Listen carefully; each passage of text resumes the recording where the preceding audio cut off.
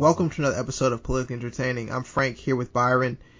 Byron, there's been so much happening this week, so much to get to, but before we start breaking everything down, let the listeners know what we do, how we do, and why we do it. Basically, we just try to bring you the big topics that's been going on, important topics, news, and events that's been going on in the country and around the world. Every now and then we try to cover an event that hasn't been covered as much in the media. Before we get to that, Frank, I just got a question for you, man. Is it what the hell is wrong with Chris Brown, or was he set up by this young lady by the name of, I think, Bailey Curran, who allegedly is wanted in New York for stealing a Louis Vuitton handbag? He of course was arrested and he's out on bail right now. So is it what the hell is wrong with Chris Brown, or do you think this is the one time that he's actually a victim of someone setting him up?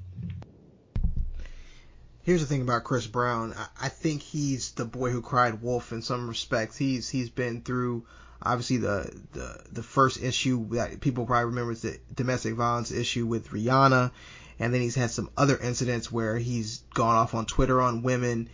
He has a very strange history. He also posted a very strange video when the cops actually come to his house about they're not getting in there without a warrant. So I don't know if I give him the benefit of the doubt. I'm not saying he didn't get set up, but it doesn't look... Chris Brown's just not the guy to get the benefit of the doubt. So to me, I just feel like he puts himself in harm's way. Why was he even with this? Who is this woman? Why is he with her? You know, when you have that kind of money and influence and stature in life, you have to be very careful and vet everybody around you. And I think that he's doing a very poor job. At least he's guilty of doing a poor job of vetting the people around him, because you can't just have anybody around you once you become famous and wealthy. And let me apologize to the listeners for the few that may not know what's going on. He was accused of pulling a gun on this woman at his home, and police showed up.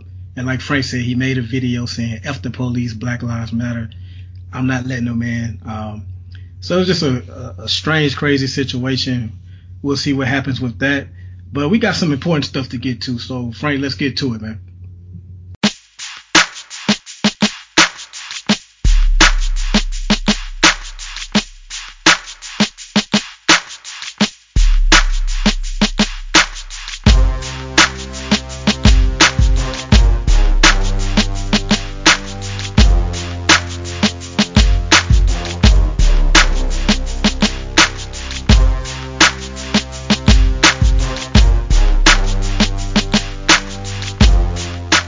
You are listening to Politically Entertaining, your Cliff's Notes to American politics. And now your host, Leaked Frank emails and from Nancy Byron. Pelosi regarding Black Lives Matter. I posted that article on Facebook. Senator Rubio and McCain won their respective primaries this week, so they are now officially the Republican candidates for senator in their states. You can copy and share. If you listen to this show from a link that we posted on social media, we ask that you copy and share it to at least 5 friends. Subscribe on iTunes, Stitcher Radio, Podbean, also podcasts on Google Play, and like our page on Facebook, Politically Entertaining. Me and Frank, we got to get to Colin Kaepernick. We got a lot to say about that. Ryan Lochte, we're also going to shed some light on the Department of Justice's findings in the Baltimore Police Department. And we'll also talk to Eric Newman of New Vision Consulting. But first things first, Frank, as we all know, presidential election is going on now. Well, not election, but the contest is going on. Hillary Clinton alluded to Trump being a bigot several days ago. Trump shot back. In your opinion, I know we're used to hearing all sorts of things from our politicians. Did either one of them cross the line? Like, is there a certain line that shouldn't be crossed? Like bigot, racist, those are strong terms to call someone. They should never be used lightly. So do you feel like either candidate crossed the line with the whole name calling and exchanging that they did? Or is this just politics as usual in America? I would say that even going back 10 years ago, it would be almost out of bounds if say, Senator Obama at the time were to call John McCain a racist, or McCain was to say something about Barack Obama. It's just the gentleman gloves on politics are off. So I'd say for 2016 is somewhat par for the course. You know, Donald Trump has been reveling in rowdy rhetoric for some time now. That's kind of what he does. And Clinton, you know, Hillary Clinton is no, you know, she's not, as so to speak, she's not exactly a soft, delicate woman from a standpoint of she's not afraid to fire back. And I think that, you know, this is the creation of somewhat of the media and then also of two very volatile personalities. I think people kind of know that Trump is a loose cannon, but Hillary Clinton has a very driven, she's very passionate. So when people kind of challenge her, she is not afraid to step in there. So I think you're going to hear some crazier things. I mean, these debates coming up starting in September. I think the first one is September is it the date eludes me, but it's coming up September. It's coming up, yeah. But the point is, you're going to hear some crazy stuff in these debates, and I know that we're going to hear some things we've never heard before because we've got two candidates we've never had before. And you would say, well, really? I mean, because even though Barack Obama was an African American candidate at the time, he was still a very polished, he's very smooth. I mean, he's used to, I mean, he's just a great orator. He does a lot of great things. Hillary Clinton and Donald Trump, I mean, they've never been in this position before. And I just don't know what's going to happen. It's going to be quite a show. You know, to quote T.O., get your popcorn ready. Monday, September 26th is the first debate between those two. And Trump used this opportunity to so-called extend an olive branch to black people. He first said that Hillary is a bigot because she only cares about black people as far as votes. But to me, he failed miserably in so-called reaching out to us as far as I felt like he talked about us and not to us. First off, he was in front of a majority, if not all white crowd when he was talking about it. And he just was pretty much doing what most conservatives usually do, talk about the violence in Chicago, talk about all the bad things, the bad schools that a lot of black people experience. But he wasn't offering any solutions. He basically was saying, hey, Hillary isn't going to do anything for you. He literally said, what do you have to lose? And one of the more disgusting things he did was, my favorite player, Dwayne Wade, his cousin was killed in Chicago. This guy who's running for president sends out a tweet that says, Dwayne Wade's cousin got killed in Chicago. Black people are going to vote for me. Like, that's the time to really try to get votes when you're talking about the death of somebody. And I just want to say one of the things that is off of the whole bigotry thing. He went to Mexico and met with the Mexican president this week. And if what the Mexican president said is true, then Trump is a coward because he comes out and he talks so greasy about Mexico and Mexicans and how they're rapists, bringing drugs in the country. They're going to pay for the wall, all this. He goes down there and he doesn't mention any of that. So to me, you had all this to say, and then you go down there to the president. That's your chance to say, hey, you're paying for the wall and this is how you're going to do it. But again, that's if you believe the Mexican president. I wasn't there. I don't know who's telling the truth on that. That was a very, very disturbing report from the Department of Justice, Frank. Now, they did one of these on the Ferguson Police Department about a year ago and found a lot of bad things that were going on. With this Baltimore Police Department, a couple nuggets, and I want to get your thoughts on this. You got officers in the sex crime unit there referring to their cases as BS, saying that their victims were not real victims. You have an exchange between an officer and a district attorney where he, quote, said his victim was a conniving little whore. You have women that have been strip searched in public on the side of the road, broad daylight, for having a headlight out. She was strip searched. Nothing was found. No charge. That's ridiculous. Imagine your mother, your sister, or even your wife being strip searched like that for something as minor as that with no privacy whatsoever. And then another charge, the Internal Affairs Department, who is tasked with, holding police officers accountable whenever they do something questionable or in trouble. They do what they call a pre-interview. They coach the officers on what to say. This was found in the report, that they were coaching officers on what to say. So when they did the official recording of the interview, the police officer knew what to say. So, Frank, I always hear this whole there's a war on police. I was talking to somebody this week, and he was like, there's this war on police. I don't think there's a war on police. Actually, in my opinion, enough light isn't being shed on a lot of wrongdoings that's going on in these police departments. It's not just limited to Ferguson or Baltimore. We see it's going on in Chicago, Los Angeles, all over the place. I don't know if you got a chance to read the report, but if you haven't, just based on the things that I said, any of this shocking to you? Do you think it's as widespread as I believe, or is it limited to just a department here or there? Thanks for that intro to the subject, but I did have a chance to read it, and I was appalled. And a lot of what was in that report was if you go back and listen to this episode on iTunes, the one with Brandon R. Davis, a lot of it looks like over policing. And what that means is you're stopping people for basically either minor offenses or inventing offenses in these cases. There was one part of the report where 2 children were basically assaulted in front of their home and arrested and pepper spray, which is incredible to think that your children, your son, your daughter could be accosted by the police in front of their home by playing and be told that they're loitering when they actually live there, and then arrested for because they're not going anywhere because they're living there.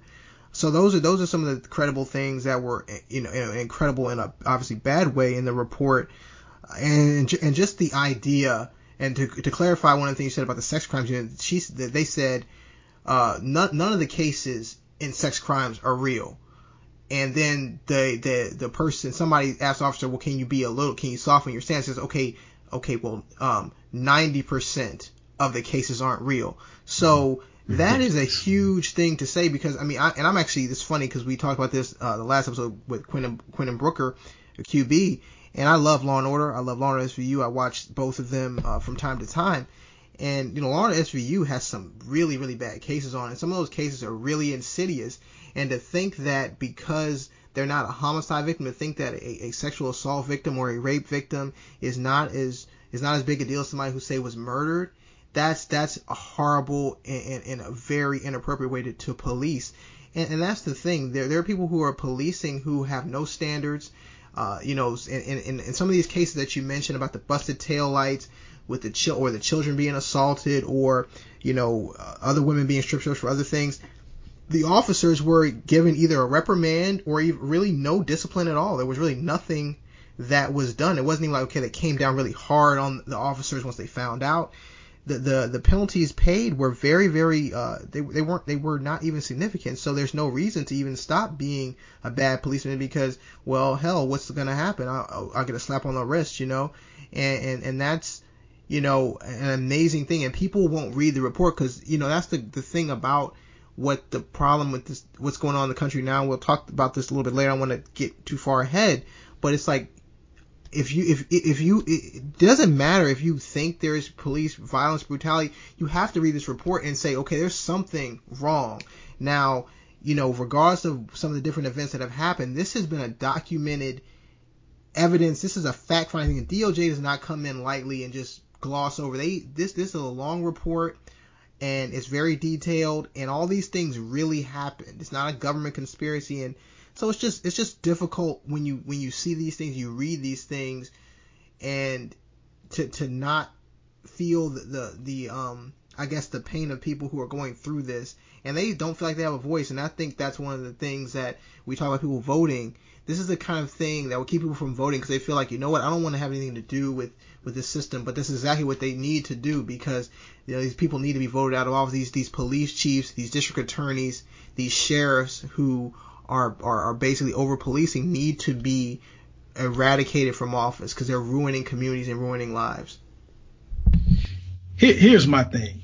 So several years ago, there was this thing called the knockout game, where teenagers were, I guess, walking up on unsuspecting people and just trying to knock them out and run away. I think there were legitimately like 2 or 3 actual cases of that. And the media ran wild with it to where it was supposedly like nationwide, and it was the new trend, and every teenager was doing it. And it turned out that wasn't the case. But yet that created such a media hysteria. Also with Ebola, what was that, last year or 2 years ago, I think America had, what was it, like 1, 2, or 3 cases.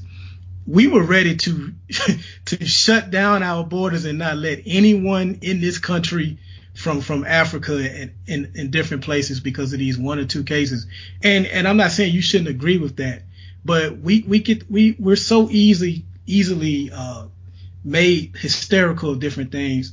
Yet we point out all these bad behaviors of police officers, and people just shrug their shoulders and say, well, first off, they always remind you, well, not all officers are bad.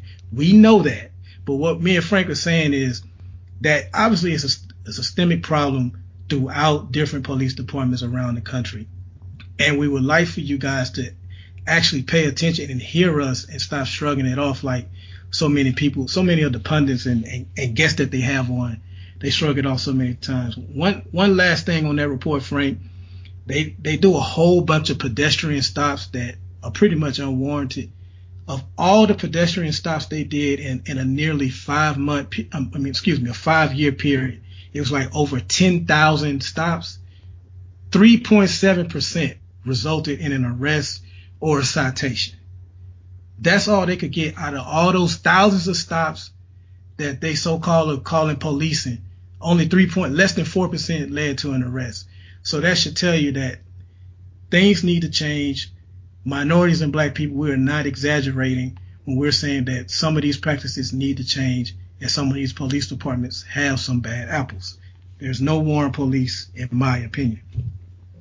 I'm not sure how familiar you are with former Congressman Anthony Weiner, Frank. But for those of you that are not, he is a former congressman of New York. He got caught up in a sexting scandal. You probably remember this, where he sent a picture of his, I guess you want to call it junk or private areas to a woman that was not his wife. What made it such a big scandal, Frank, was he lied about it for so long at first, like it wasn't his. He said he got hacked, and then it come to find out that it was him. He sent those pictures. Well, okay, so he wound up resigning from Congress. He stepped down. Then he tried to reappear, and he ran for mayor of New York, and he wound up losing. So he kind of was out of the limelight for a while. Well, this week, he's at it again. He sexted another woman, this time his wife, who happens to be a Clinton top aide. That's why the story is getting so much attention. She's decided to leave him this time. She stood by him after the first scandal. So my question to you is, you got him, you have Bill Clinton, you have former Senator Ensign of Nevada, former Congressman Foley, who was emailing underage boys, and the former Speaker of the House, who we talked about on the previous episode, who wound up going to jail for sexually assaulting young boys as well. It seems like sex scandals take down a lot of, especially male politicians. In your opinion, would you say it's sex or money scandals that take down politicians the most? Those seem to be the two big things that take down politicians. So is it sex that politicians have a problem with, or is it like finding unique ways to steal money? Ooh, man. I mean, it's what is it? It's money, power, sex. It's that combination. I think it's more of the power, and I think that it manifests itself through either sex or money. So whichever the case you may be, it is a play for power. In the case of women, even going back to talking about someone like Gary Condit, Chandra Levy. I mean, you're talking about guys who have had illicit affairs while in Congress because they they feel like, you know what, I'm a 50, 60-year-old man. I can get this young 20, 30-something-year-old woman doing all kind of things that, my wife don't do anymore or maybe never did.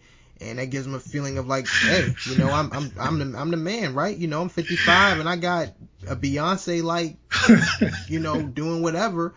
So, I mean, there's that. And then obviously from a money standpoint, you think about, some of the other scandals that we've seen. Money is money. I mean, it's a way to an end to a means. You see governors. I know we had talked about this previous show. Governors misappropriating funds, going on trips, spending it on, property, things like that. So it just all comes back to the allure of power.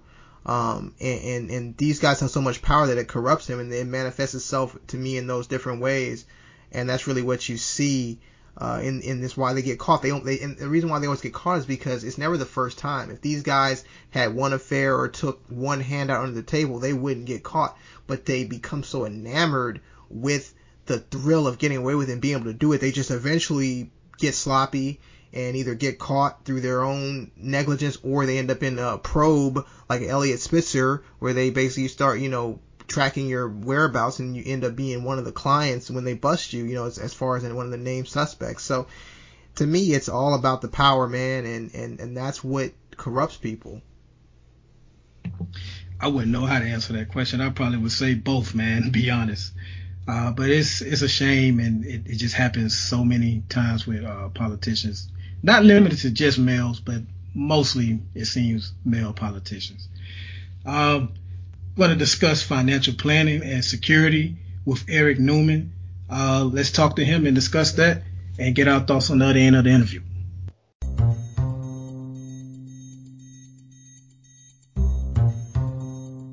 Listen up. It's time for a politically entertaining exclusive interview. Join us today on Politically Entertaining. He is with New Vision Consulting. He offers education on financial and insurance securities. If you need to know where your gold is, you can visit nvllc.net for more information. Eric Newman, thank you for joining us today, sir. Oh, the pleasure's all mine. All right, I wanted to jump right in.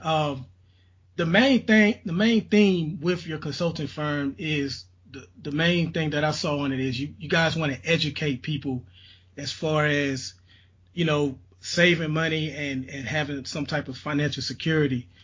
In your line of work, from your experience, what has been the biggest mistakes that most people have made as far as planning for their future with their finances and with insurance? Well, the biggest mistake all around is basically the foundation, which is basically education. The lack of information and understanding about the industry, people a long time are only going along with what they were taught by their parents or friends or what they learned throughout their life, and they're not really getting the full understanding and how to implement the information to have a proper portfolio for their finances. And insurance, which is what I mainly cover, is the foundation for any portfolio or any investment plan.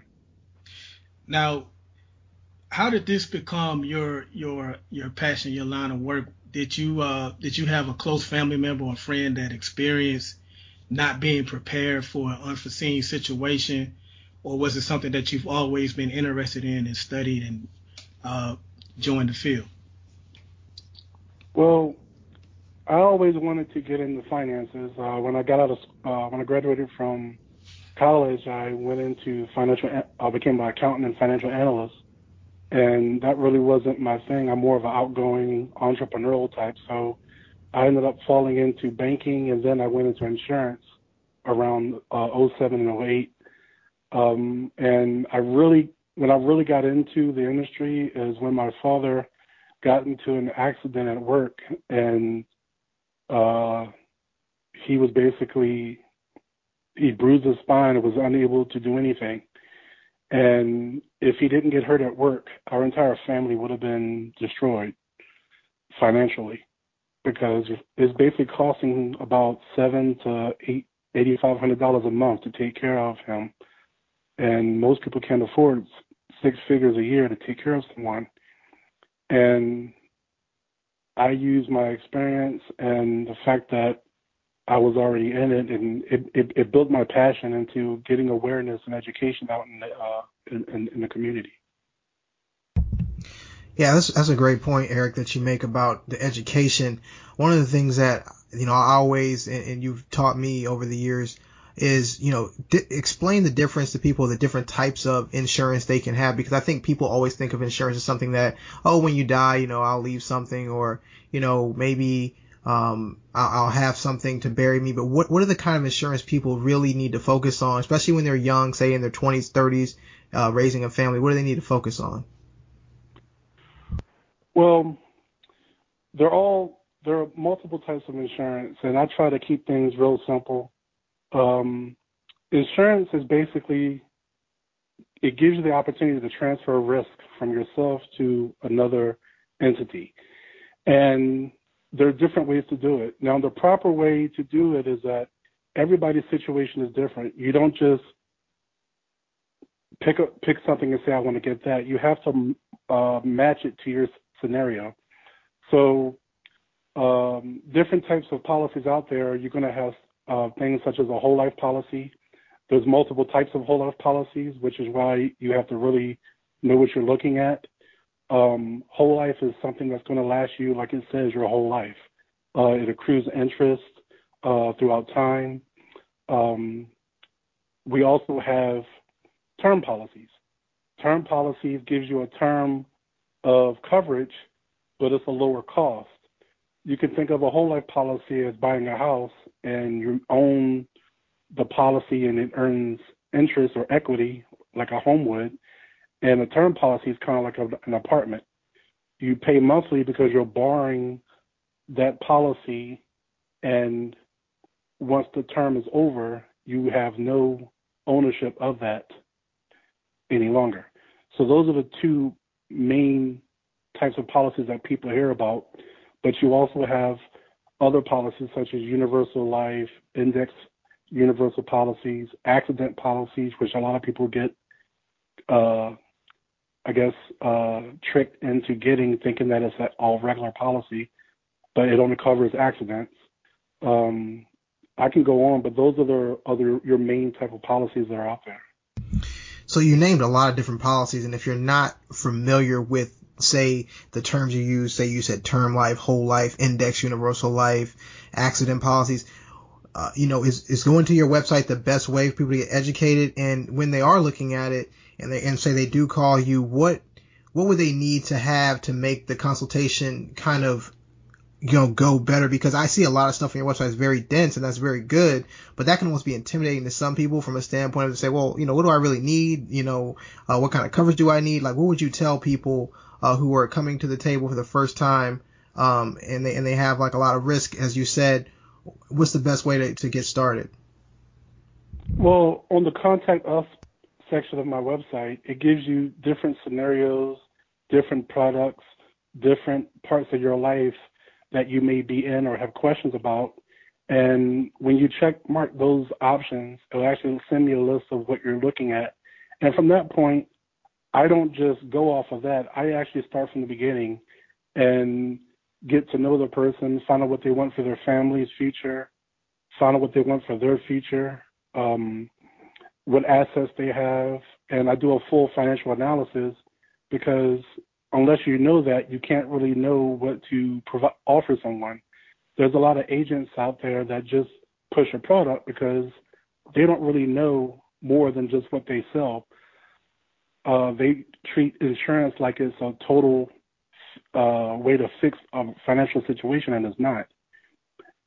From what somebody has in their life, you find out what gaps they have, and you find out that gap and what risk it offers, and show them what products would help them in that particular risk. A lot of times the client has too much insurance, or they have the wrong type of insurance. So even though there's a term policy, there's multiple different types of term policies. Even though there's whole life, there's multiple different types of whole life policies because of your different riders, your different, I guess you could say, laws or clauses that come, just like a car. I always like to use the scenario of a car. You go into a Mercedes dealership and you can have two S-classes sitting in front of you, same color, same look, same everything. And to the eye of the uneducated client, those cars are the same car. Just like they see insurance, as all insurance are almost the same to most people. But in the car, you have different things, features, benefits, safety features, things of that sort, performance features, quality. And those are the things that people don't know fully about when they see insurance. And that's why you need to talk to a professional and get that information. And I know I probably went on a tangent, but I hope I answered your question on that. Yeah, that's quite all right. We are talking to Eric Newman of New Vision Consulting. They offer free seminars to churches, different employees. So if you're interested, visit again nvllc.net if you're interested in learning more about what we're discussing today.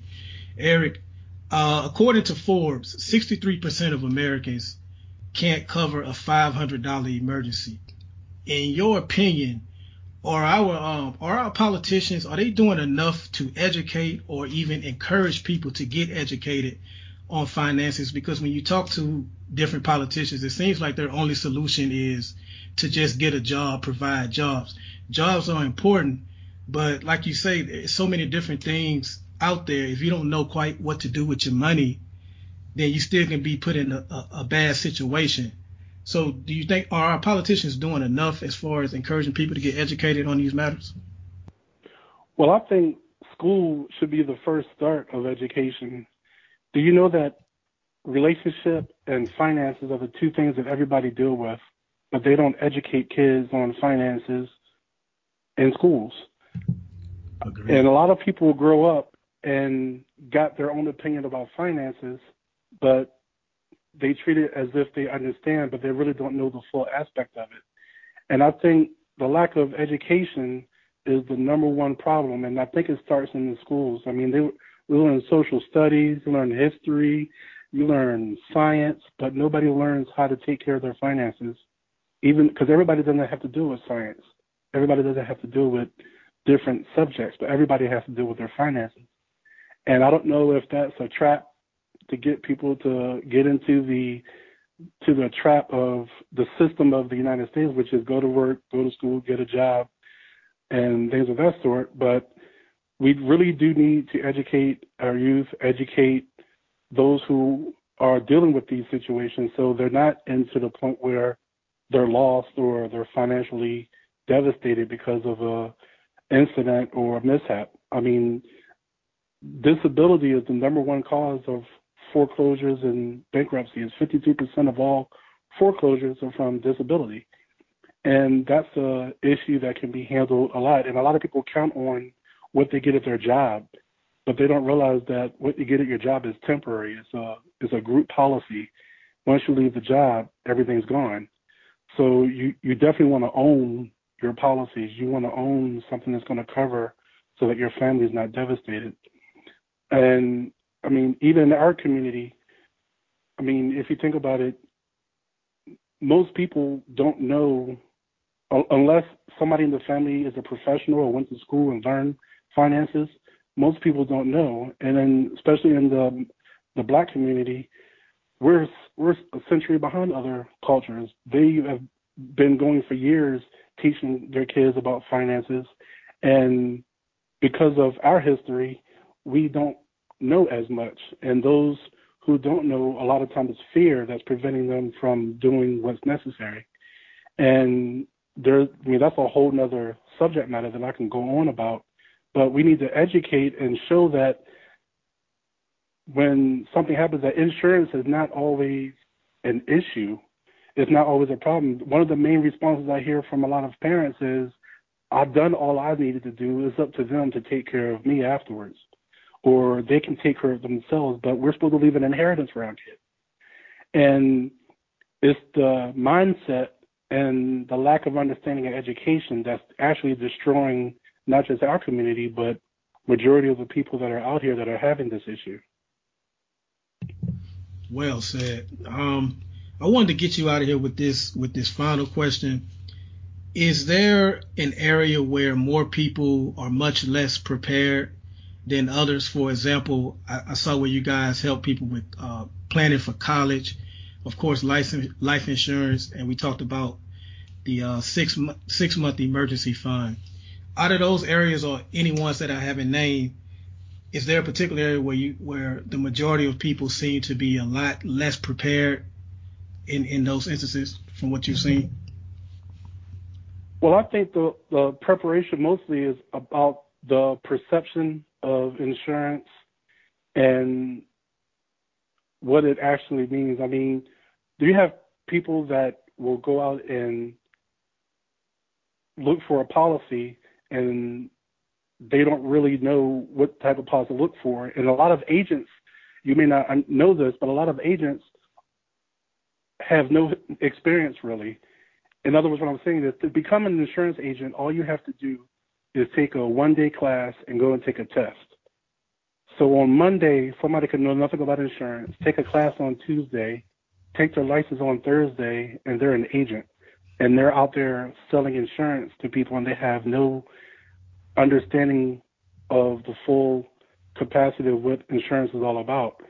So a lot of people need to really find out the history of their agent and find out what they actually do know and understand, and get some other, I guess, get their resume, in other words. But starting from the right source is one of the main important areas when it comes to getting a proper overview or recommendation when it comes to insurance.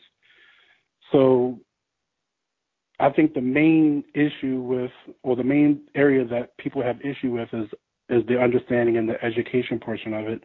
But a good start in getting something to cover you and your family is, for those who are younger, it's always good to start with a term. Policies are less expensive and they cover more risk. So a younger person in their 20s or 30s want to get a family, and in the next 30, 40 years they want to retire with a certain amount of money in the bank so they can live off of. But if they don't make it to that age, they're going to need that large policy to replace that lost income for those amount of years that they're not on this earth. And we have term policies that have what you call a living benefit. So even if the person is in a situation when they have an incident and they don't pass away, they can still make a claim on that face value on that policy and use that money tax-free to take care of themselves, to pay the mortgage, to not lose their home. So that's a good start when it comes to getting a policy, and it's different for those who are in business. It's different for those who are in their senior years. They have final expense policies. They have different types of policies for different scenarios and different situations in a person's life. Don't ignore the problem. Don't just hope nothing goes wrong in your life.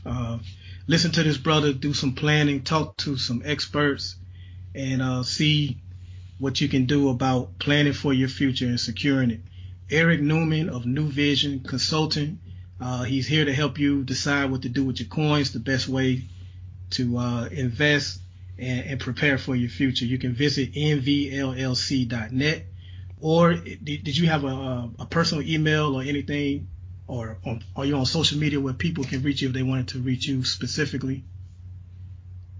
Yes. My email is info@newvisionconsultingllc.net. Okay. All right. And also, I'm sorry, go ahead. No, go ahead. I also wanted to make one point. A lot of people have the notion that they don't need insurance. And that's the part that I definitely wanted to cover quickly. The only two types of people in this entire world that don't need insurance are people that have all their kids are well off, or they can predict their future. Those are the only types of people who don't need insurance, because people with money, they all have multiple policies and multiple insurance, because it's about protecting your wealth. What's the point of accumulating wealth and investing and making this money if there's nothing to protect it? Because you have to also deal with taxes and probate and all that stuff on top of that, which is a whole nother conversation. But my company is all about being a resource, being education. Even if you have your own agent, I still would like to give you some information if you have it. I don't mind talking to someone and then them going to their own agent if it's their friend or family member. Our company is all about education first. It's not about pushing anything. I've actually saved money for some of my clients who are spending too much. So it's not always about pushing a policy. It's about getting a person in the right situation and helping them for their future. So I wanted to add that. Appreciate that. Again, that email address was info@newvisionllc.net. New Vision Consulting. Yeah, newvisionconsulting.net. Okay. So contact him or also visit their website, nvllc.net. And again, don't ignore the problem. get educated. Don't be afraid to ask questions. And like you say, just seek help, because it's very important. And we hope that you were able to gain something from this brother. And don't be afraid to contact him. He's putting his information out there, so contact him. Eric, we want to thank you for joining us today on the show, man. Oh, no problem. Thank you. Want to once again thank Eric Newman for joining us. I hope that was informative for you. There's a lot more information that he could have covered.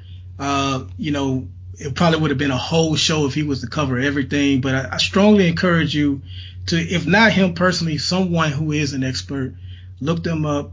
Go over a portfolio or things that you need to do as far as planning for your future and securing it. So I hope that was informative for you all. Was there anything that stood out in the interview for you?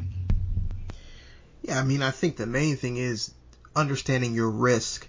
And that's the thing when people say, oh, I don't need insurance or I can't afford insurance. Well, as he said, if you can predict the future, then yeah, you don't need to know. If you know exactly, say when you're going to die, how you're going to die, or anything like that, you may be able to say, okay, well, here's what I need to do in order to get to that point. But because you don't know, and because life is so unpredictable, you have to be prepared. So you have to just basically make a best guess estimate based on your current costs, your current outstanding debt. What would be the best position to leave your family in? I mean, we see this a lot of times. We've seen it with friends, and I've seen it with friends and family.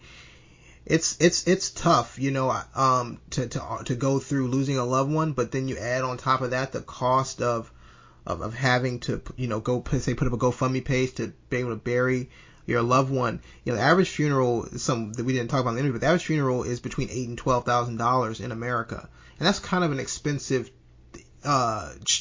expense if you don't have it saved up or you don't have anything put away for it, or if you have to come up with it on your own. So it's just the idea of building wealth, with insurance, not necessarily building it like wealth, like an investment, but an investment that when you leave, your family is taken care of. And I think that's the mindset that we have to start adopting, is when you die, which you will, you want to leave your family in the best position possible. And insurance is one of those vehicles, along with obviously your savings and other investments, if you have those, that can put your family in a great position.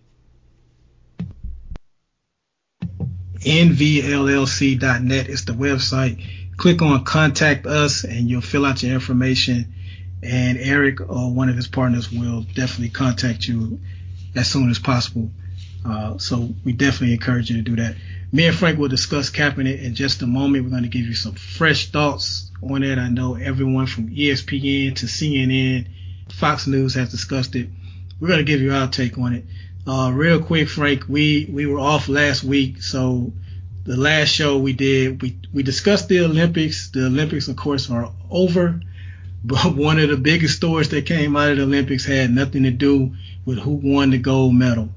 It was your boy Lockie with the blue hair, who some say he embellished a little, others say he lied. Here's my question for you, and you can even tell me if I'm wrong for even thinking this way. We talked about the different Olympic men's basketball teams, starting with the Dream Team all the way up, and we remember that 04 team. One of the main players on that 04 team was Allen Iverson. I want to put this in your thoughts for a second, Frank. Imagine Allen Iverson doing what Ryan Lochte did down there in Brazil. What are the first words that come to your mind that you think you would have heard in the media had he done those things? Starts with a T, ends with a G, and sounds like hug.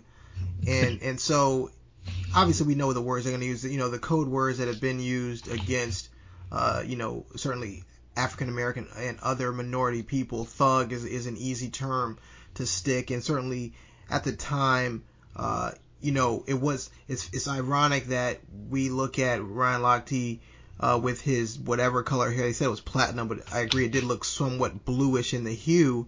But in my opinion, Allen Iverson was no different. He had cornrows. He was different. He had cornrows and he had tattoos. I mean, that's just an African American way of expressing himself, and Ryan Lochte did it in a different way, but it wasn't perceived the same way. Allen Iverson was always kind of the outsider, the guy that you didn't know what he was going to say, what he was going to do. But Allen Iverson's a very thoughtful guy, and I just think that the perception of and this has something to do, we talked about it with other people, Brandon Davis, also QB, Quentin Brooker, is the criminalization of black people. If he had been African American, he would have not been spared at all. And that is the main point. That's when people are frustrated and upset. It's not about, okay, this guy's a kid. It's just that the treatment isn't equal across the board. And Ryan Lochte, certainly, he lost his endorsements. He certainly served some punishment, but at the same time, he still didn't completely get destroyed, because I think he got other endorsements from the endorsements he lost, because he got other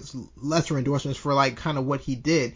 So I think when people are, we're in such a crazy place with racial equality and profiling different things and perception, that people, in something as simple as this, Ryan Lochte being referred to as a kid when he's 32 years old, and then there's somebody like Trayvon Martin, who was a boy who was killed by somebody who wasn't even a policeman, and the outrage wasn't. I mean, I'm sorry.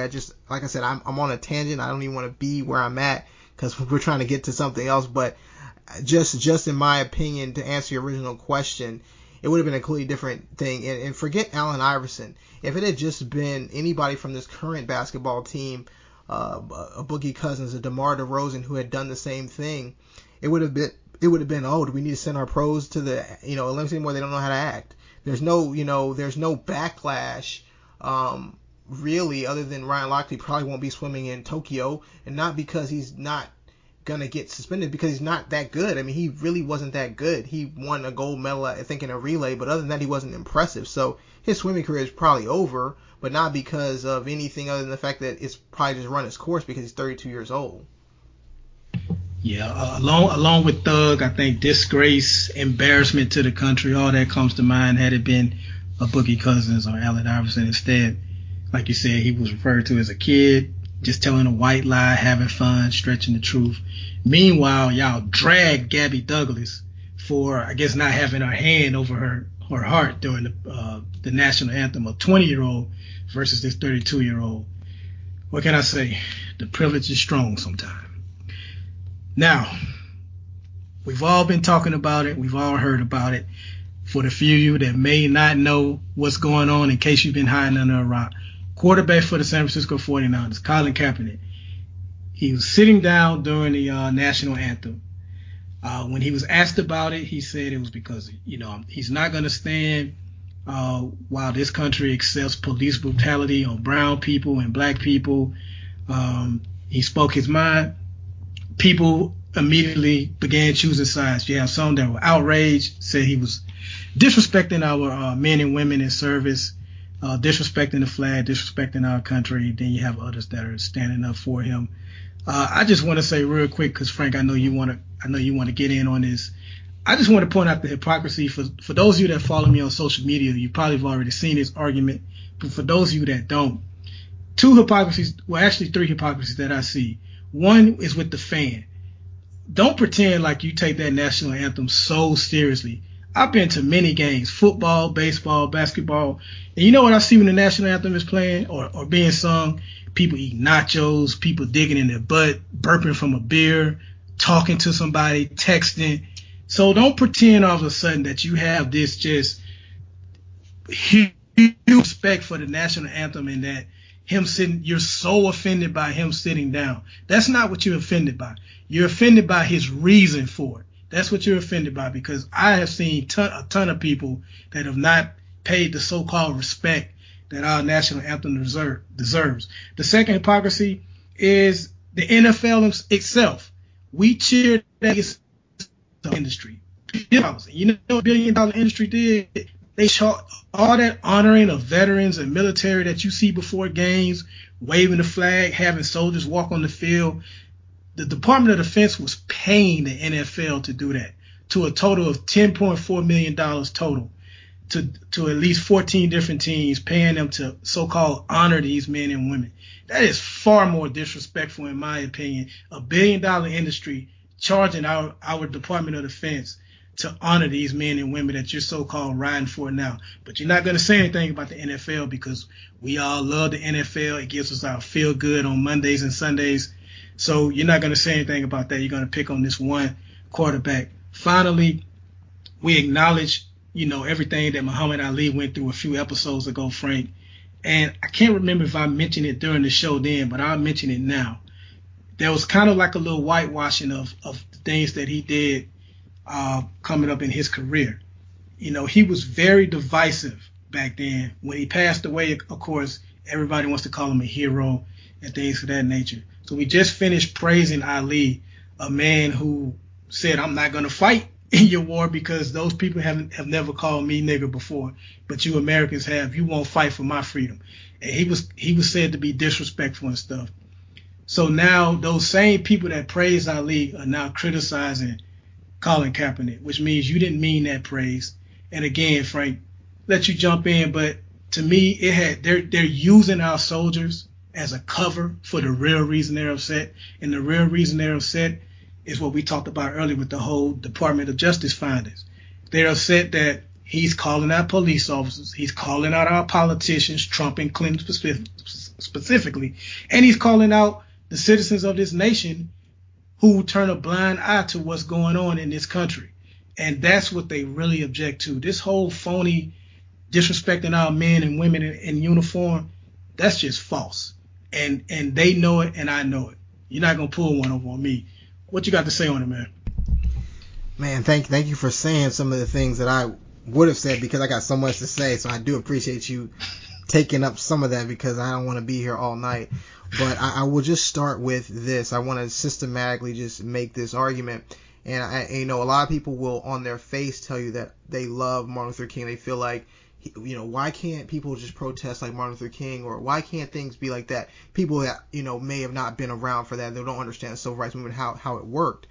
One of Martin Luther King's hallmark principles was injustice anywhere is injustice everywhere. And so the fact that Colin Kaepernick sat down and basically acknowledged that I may have not been maybe oppressed directly or anything like that, but because I know other people have been, I am making a stand. That is basically what Martin Luther King stood for. But then people say, well, I love Martin Luther King, and when you go back, one of the things I think people get confused about is what is an actual protest versus what is a riot versus what is a vigil. Okay, I want to define those things because I think people get confused. A riot is something that doesn't belong anywhere. And people sometimes confuse or try to lump, say, the Ferguson or Baltimore protests when people came and started looting and rioting. Those people are not good people. Those people should be arrested and charged as shoplifters. I have no problem with that because that's not what the movement is about. Now, a vigil is something you would have for somebody, potentially for like a memorial service, somebody passed away or somebody's, gone to, a better place, and you're honoring them, or you have, or maybe a vigil if somebody's been kidnapped, or you're hoping they come back home or they run away or something. It's a very thing where you kind of honor the person. And a protest is when you're actually trying to make light of something that needs to be changed. And there's really no rule book other than the fact that, it's going to make people uncomfortable. I think people have forgotten that a protest makes you uncomfortable. It's not like a riot where it's like, okay, you got to be careful and get away and stay out of the street. It's not like a vigil where it's like, oh, we're honoring this one person, this one thing. It is a protest, meaning that somebody is protesting what is currently in law. So you're not going to be happy with what comes out of it. So the thing that's really been blowing my mind is obviously there's been two kind of people coming down. And I think you hit it on the head initially when you said, okay, you're not protesting Colin Kaepernick sitting down, you're protesting what he is saying is an injustice. So one of the things the media has been doing is been framing all the stories to say XYZ athlete disagrees with Colin Kaepernick's position on how he, didn't stand up for the national anthem. What the article should read is XYZ athlete is okay with Tamir Rice being shot in cold blood in front of his home by an officer who wasn't indicted because Colin Kaepernick sat down for the national anthem. How does that headline read? It reads a little bit differently, right? Because at the end of the day, Tamir Rice is dead. What if Tamir Rice was Colin Kaepernick's brother? Would that make it any better? Would it make it any different if he said, oh, my brother was killed and the officer who shot him didn't even get indicted? Would people be more sympathetic to that? I mean, that's the thing. Like, there's no... This is basically the same thing as Black Lives Matter. This is the exact same rhetoric. People are using coded words to say military or respect for the flag, to basically say that we don't believe in police brutality. We believe that the reason why black and Hispanic people are getting shot is because they don't know how to act, and that's kind of what they deserve. And we're okay with boys and girls being attacked and brutalized by the police because they deserve it. Because at the end of the day, if they acted better, they would be better. And one of the great pieces that has come out is His and Hers, Jemele Hill, Mike Smith. I give them 100% credit. They crushed the idea that that you can't be oppressed if you have money. The idea that people think that just because you're in the NFL and you're privileged, you should shut your mouth. That's what slavery is. I mean, you're basically saying you're for silence, and Colin Kaepernick is refusing to pay for silence. And now people are saying it's going to cost him his career. There are reports coming out from GM saying that he is a traitor, and if he is released by the 49ers, they wouldn't want any part of him. And I laugh and I say, oh, he's a traitor. Snowden, that's a traitor. Okay, a man who would betray his country because he feels like, oh, they were doing things that I felt like were too intrusive as far as spying on people or whatever you want to have it.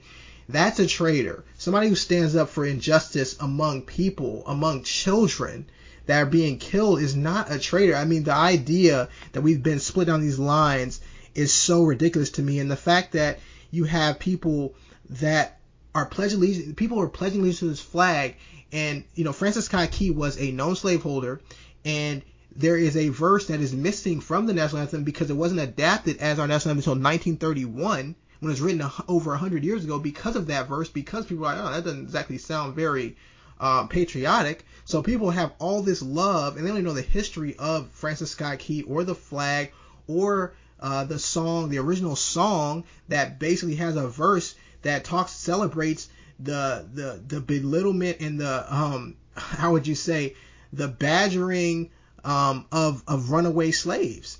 And so the idea that this flag now is so holy, and by not standing up we have dishonored it, I would almost think, wow, is the flag represent Jesus Christ? Like, I'm wondering how the flag got and that's how this is being obfuscated. It's being turned into disrespect to the flag, disrespect to the military, when at the end of the day, there are people out there that don't want to admit that there are people out there that are systematically targeting African Americans and other minorities because they keep building more prisons, and they keep, having quotas to be met, and they're doing this policing, and it's a self-fulfilling prophecy, and nobody wants to talk about it. And we have all these cases where these guys are getting shot unarmed, and we don't have a resolution to it. And Colin Kaepernick is standing up and saying, I want to hear the resolution before I stand up.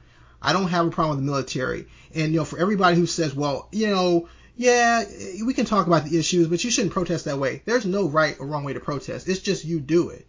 It's like when you take the red pill, you open your eyes, doesn't matter. You do it. Like, if you've taken the red pill, you see what Colin Kaepernick is doing. For all the other people who are taking the blue pill, you're not going to get it. It doesn't matter what he does, how he does it. You're not going to respect it. Okay? To think that Colin Kaepernick is not worthy of being on an NFL roster and Greg Hardy is a complete joke, and it's a complete indictment of the hypocrisy of what's going on in America and why we're so divided right now, because we can look at the same situation. We have no empathy. We have no empathy for each other because we think, there's a lot of people out there that think, well, it doesn't affect me, but it does affect you, because while you may not have any black friends, your son's going to end up marrying a black person or a Hispanic person or an ethnic person, and then it's going to be closer to home than you think. It's funny things end up happening like that. So I just want to say, and because I don't want to come off like I'm being militant or anything like that, I just want to say that this is a time where, instead of being divided over what Kaepernick is doing or how he did it, can we just come out and just state our position and say, if you just come out and say you don't think there's police brutality, that's fine. I mean, because then we just not going to agree to disagree. But let's get past that. And if you are understanding of the Tamir Rice, if just that one case of a 12-year-old boy being shot in cold blood is enough to move you, then that's all you need to do is get behind this movement. We don't care how it got started. We don't care what the name of it is. People don't like the name Black Lives Matter. People don't like the fact that Beyonce danced on a police car in her video. They said, no, she shouldn't have done it like that. She shouldn't have marched like that at the Super Bowl. She shouldn't have done those things. Well, what is the way you want to see it protested? How would you like to see it protested? We didn't like the fact that LeBron and Carmelo and them got with ESPYs. The issue has to be brought up at some point. It has to be broached in some way.